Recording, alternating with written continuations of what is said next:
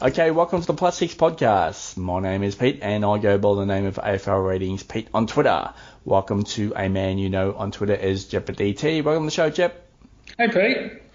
Okay, so this podcast, and this is the third in this week, and what it is that Jep and I haven't caught up with a pre-season discussion so far this year, so we thought we would invite you into our first chat for the year and make some podcasts out of it. So here we go, Jep. Our third podcast this year, we're going to talk about the draft and those players of interest that we have on our watch list that we think can make an impact for this year only. So you've got some long-termers in that draft that are pretty healthy, I think.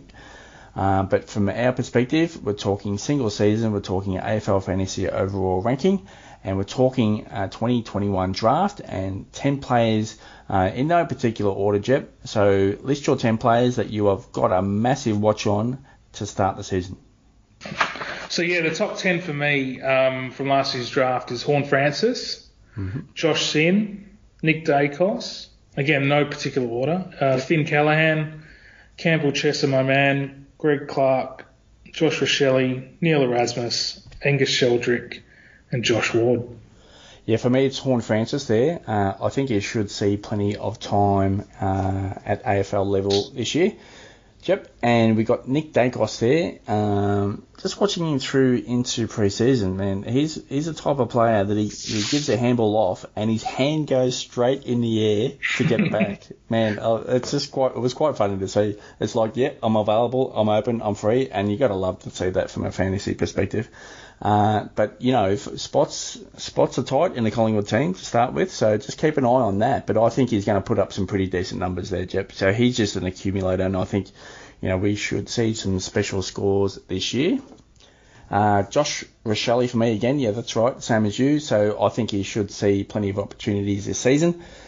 Josh Ward for me, he just actually looks elite, Jep. I think he's going to see some midfield opportunities there as well at Hawthorn. So he's a strong selection for me. Neil Erasmus for Fremantle. So obviously now Valenti is retired and Johnson is now injured for Fremantle. So we've got some other prospects to go into that Fremantle midfield. Adam Cherry's gone out. So a big watch on Erasmus early in the season for the Dockers. Josh Sinn, he's just running a mark at Port Adelaide pre-season apparently, so he's doing well. So keep an eye on him, especially early in the year. I think Ben Hobbs is going to get a pretty decent go at Essendon throughout the year. I know the Essendon midfield is quite deep, but I think Hobbs is going to be that good that he's going to see opportunities at AFL level, and I think through the midfield as well. Angus Sheldrick, he's an inside midfielder out of WA, Jep, so you might have heard about him a little bit. But he's a smaller type mid, but what's going to happen this year in his first season, he's going to play forward, but he's an inside midfielder, so he's going to get some contested type ball there, and I think Longmire's going to love him quite early. So he's one there for me to watch out for, especially early in the season. So he's tracking well at this stage. Garrett McDonough, so he's a mature age rookie from coming into Essendon, so he could see opportunities out of that defensive unit for the Bombers. Keep a check on him, and Greg Clark, obviously from the Eagles, Jep. So big watch on his potential debut early in the season for West Coast. Your thoughts on any one of those that you talked about or you want to elaborate on? Look, I think the guys, it's all about the job security. So if we're picking the guys with the job security, again, COVID year, we know what's coming. Horne-Francis, Dacos, Chesser, Clark, Rochelle, I think Erasmus is there, and Josh Ward. They're the picks that have the best job security this year, in my opinion. Honestly, we think we've got a pretty good idea of how their roles are going to be for most of them and how they're going to go. But ultimately, there's going to be a surprise packet in there and along there somewhere. So we just keep a watch on it. I feel like the rookies have dictated a lot of our structures this year.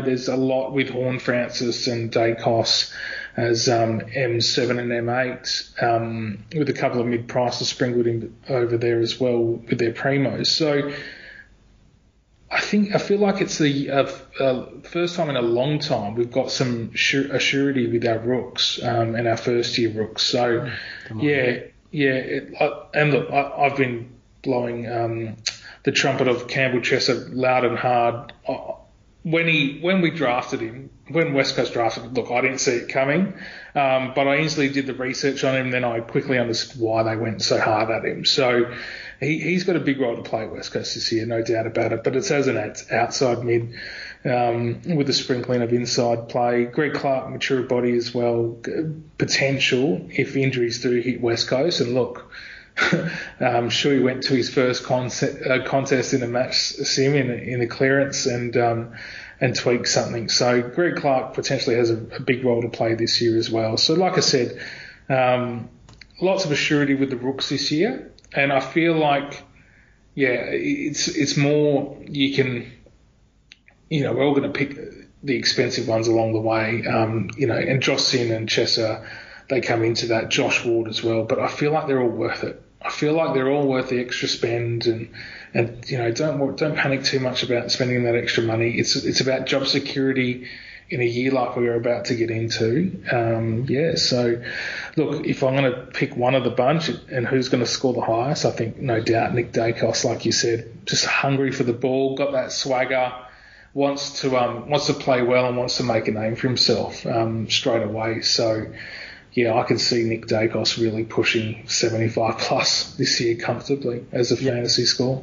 Yeah, just keep an eye out. I wonder if he does it in actual games, as in once he's at AFL level. So as soon as he gives off the ball, watch and see if he puts his hand up straight away. That's just a telltale sign that, give me the ball back. It's me, that type of player. So, yeah, I'll be interested to see if he brings that into his game at AFL level. So a couple of points here I want to make, Jep. So the Victorian-based players, New South Wales-based players, heavily impacted on their, year 16, year 17 years of age with regards to games played because of COVID, yeah? Yeah. So minimal games, back-to-back years, 16, 17-year-olds. So, those guys drafted out of Victoria, and you really got to do your research here. And I've got articles up on AFL ratings with regards to the full draft list, and you can click into those links. You can see where they're recruited out of. So those guys recruited out of Victoria, New South Wales, and the likes like that. Minimal games. Are they going to blow up early in the season? Are they chance for an early rest in the season? Can they last the game? Obviously we know that experienced players. It takes a long time to build a tank to play AFL level at a high rate. Consistently week in, week out. The younger players, it takes a little bit more time, 2 or 3 pre-seasons. So if you think about that and you think backtrack to year 16 and 17, that these guys, they haven't completed, an 18-game season, back-to-back seasons going into now on an AFL list. So really take that into account. So players like Erasmus out of Fremantle, they played last year. Sheldrick out of, into the Swans, he played last year. Horn Francis out of South Australia, he played last year. And we also seen his highlights. If we're talking about players out of Victoria, that have gone into the Victorian clubs and into other clubs around town, around Australia, I should say, you might want to start to think about, out of Victoria, how many games have you got into? Have you got enough pre-season loads? And like I'm from Melbourne, I live in Melbourne, we've been heavily impacted with lockdowns and that, and, are these guys ready to, smash in there week in, week out? Nick Dacos, I think, is.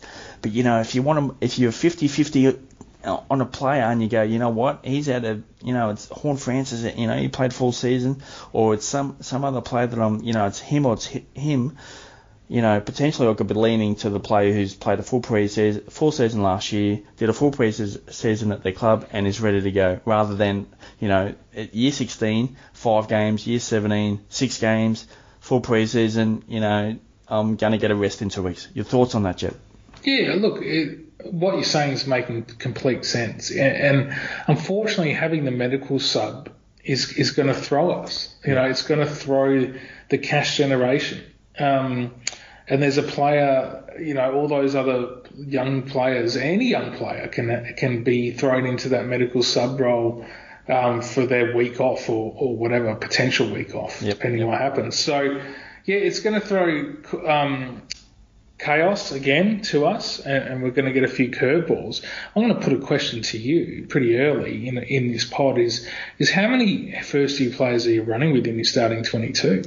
Yeah, it was a good question. I thought about that a couple of weeks ago to ask you, but Yeah, forgot about it. So that's a great question. How many first-year players in my squad? Now I'm 29 players in, so I don't have enough cash for my last player, so I'm sitting there one player short. So take that into account.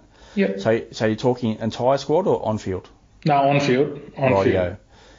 And first-year players drafted. So into the system for the first year. So in the back line, 1 and 2. So I've got 2 in the midfield. And that's it. So you got 4. Yep. So I've got 3, and one of them's Greg Clark at the moment. Okay, so he's a harder body. The other 2 are obvious, Nick Dacos and Horn Francis, because I don't have Horn Francis. Yeah, okay, interesting. So there's a ploy there. But look, each of the strategies, just staying on these first year players. I love making notes throughout the season, and last year and the year before, 2 big takeaways was limiting first year players on your starting 22. And I'm big on this. And Pete, there are coaches out there that are big on the guns and rooks strategy, and I'm not. And you've just told us why, because they haven't had full pre-seasons, most of these youngsters. They're going to have their time managed and their role managed. Okay, so we've got to be very, very careful on how we play it. Okay, so look, at the moment, Chesser is my D7, and I've had him at D6. I want that depth. I want the depth, and I can hear the listeners screaming down 260 odd K on the bench. No, that's what it's getting to. This is what I'm planning for. So, there's a lot to take out of it, and I'm really trying to limit those first year players. Like, there's another example I want to throw out is Elijah Hollins. And again, not a first year player, but a lot of them have him at F6. Is he going to have the impact, consistently? Is he going to score 65 plus? I don't think he's going to. So we need to consider all of this with our first year players, and I think it can't be a strategy that can be undermined by the coaches and our listeners. Yeah, one from the positive of the 2021 AFL Draft. I know I just mentioned the players to keep an eye out from where they were drafted and how many games they played in year 16, year 17. But one positive from that draft, I think it's a quality draft, Jeb. I don't think I've seen a draft and that go that deep that players that are ready for the AFL. So I think it's a quality draft, and I think, potentially in a couple of years' time we go, wow, the player went there. And it's potentially was going to happen anyway because obviously limited game time and what players see, So we're going to see a player that, potentially in the 40s we go, well, he should have been a top 10 pick. That's going to happen. But what I'm saying is across the board, I don't think I've ever seen a squad, it's 65 players, whatever there was, that, that's a pretty decent squad to choose from. I thought it was a pretty impressive draft, Jip. Yeah, and look, we've said it in our pods all this week that depth's going to be tested. So it's just how often a first year player is going to get games. Obviously, if we've got Erasmus playing rounds 1, 2, and 3, has week 4 off, comes back week 5, week 6, but then medical sub week 7, that's just frustrating as hell. So I'm trying to limit these first year players, even though the quality is there, and I 100% agree with you. The quality is there for sure. All right, so check out aflratings.com.au. I went through and reviewed every single player that got drafted last year, Jep. So I did. I've seen it, mate. Yeah. Don't you think I haven't clicked on it? I see the list. It's mate. And just quickly, your work in the off season just keeps on. You just keep smashing it, mate. So well done and thank you, because I'd go on to aflratings.com.au and I go into the search player and I put in a player that's on my watch list and I say, what has Pete got? What's the news on him? I know Pete's covered him, and sure enough, you have. Just grinding it out, keep grinding it out, and then out there helping the people. So, and that will continue. Big year this year. But anyway, so let's move on. So, So click onto those links on the website and the review of every player that got drafted. So it's not only, and Jep and I talk about single season AFL fantasy overall, but not only that, a bit of an analysis on what I think the future lies for that particular player. Because I'm telling you, Jep, there are a couple of players in there that we might not even see this year that, they could be absolutely dynamite. There's one player for North Melbourne and there's one player for GWS that we may not even see this year, but I reckon they're going to be elite. And there's one player from Port Adelaide that I think it could, he could smash it. Maybe even this year, but I think he's going to take a time. But I think he's going to be dynamite for Port Adelaide. So yeah, I'm excited to see where this draft goes in the coming years. But yeah, there's a couple of diamonds in that draft that I'm just looking at and I go, oh my god, how they went that peak. But I fully understand because we've had COVID impacted 2020 and 2021. Teams have selected certain players based on a needs basis or how they've ranked them. But what I can see into the future for some of these players, Jeb, I just see just elite. Your thoughts there? Yeah, mate, it's a very exciting, but like any career, it takes time and they're going to peak at different times. And Schoenberg's probably a good example. I think even though he's not up there in the fantasy picks for this year, don't take away his impact for the Adelaide Football Club. He's going to be a player. There's no doubt about it. So, yeah, look, obviously the Josh Sins of the world, we all know. Hopefully the Campbell Chester pick pays off. The Sheldrick one was a bit of a surprise, but you can sort of see what Sydney were thinking there. Yeah. Even going deep. The thing about the draft that I sort of scratched my head at was in the 40s when the Crows picked Zach Taylor, when Arlo Draper was still there. So what does that tell you about Zach Taylor? You got a Arlo Draper that was rated, early 20s effectively. Still available at 44, and they gone with Zach Taylor. So, yeah, some interesting diamonds in the rough, as you put it. And look, let's hope a couple come on for cash generation's sake this year for fantasy. Yeah, Draper went to Collingwood in the end, which was fantastic. He did, the next pick, yeah. So, but McDonough, we mentioned him, so the comments out of Essendon straight away after he got drafted, he's ready to go.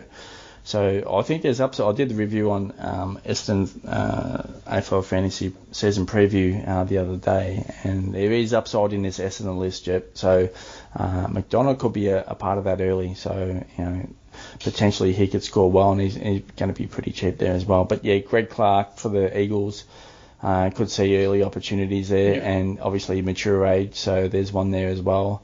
But yeah, there's some players that have been picked later that I'm really looking at and I'm going, oh my god, you could be anything. So hopefully they develop well and they'll be part of our fantasy squad in the future, Jep. So any other thoughts heading into the preseason so far based on the AFL draft? And I'm just going to ask you a couple of players before you answer that question. So Horne-Francis at this stage, yes or no?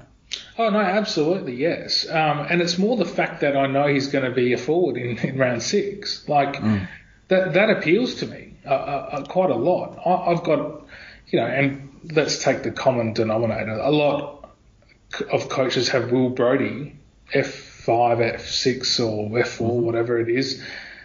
Imagine flipping. So Will Brodie gets on, earns his cash, probably tops out. He's not going to be a top 6 forward, I wouldn't have thought. Maybe he pushed to that if his role is there. But assuming he's not, you can flip Horne-Francis to your forward line and trade up Will Brodie to a primo mid pretty damn early in the game too. And the winner from 2 years ago had a full midfield by round 8, I believe. 8 or 9, yeah. Right. So these are in my notes. These sort of things are in my notes. So Horne-Francis, to me, I know he's an extra 100k, and yes, I've played with it too. I played with the extra 100 grand and not having him in my side. But ultimately, at the end of the day, job security, scoring potential, and then throw in some DPP forward line action. It's a yes. Yeah, at this stage I don't have him in, so it's a no for me, but I think at round 1 I'm going to have him in there, so we'll see how that plays out. I think we're both strong on Nick Dacos, yes? Yeah, look, I'm pretty confident he'll be the highest scoring pick from the 2021 draft. Yeah.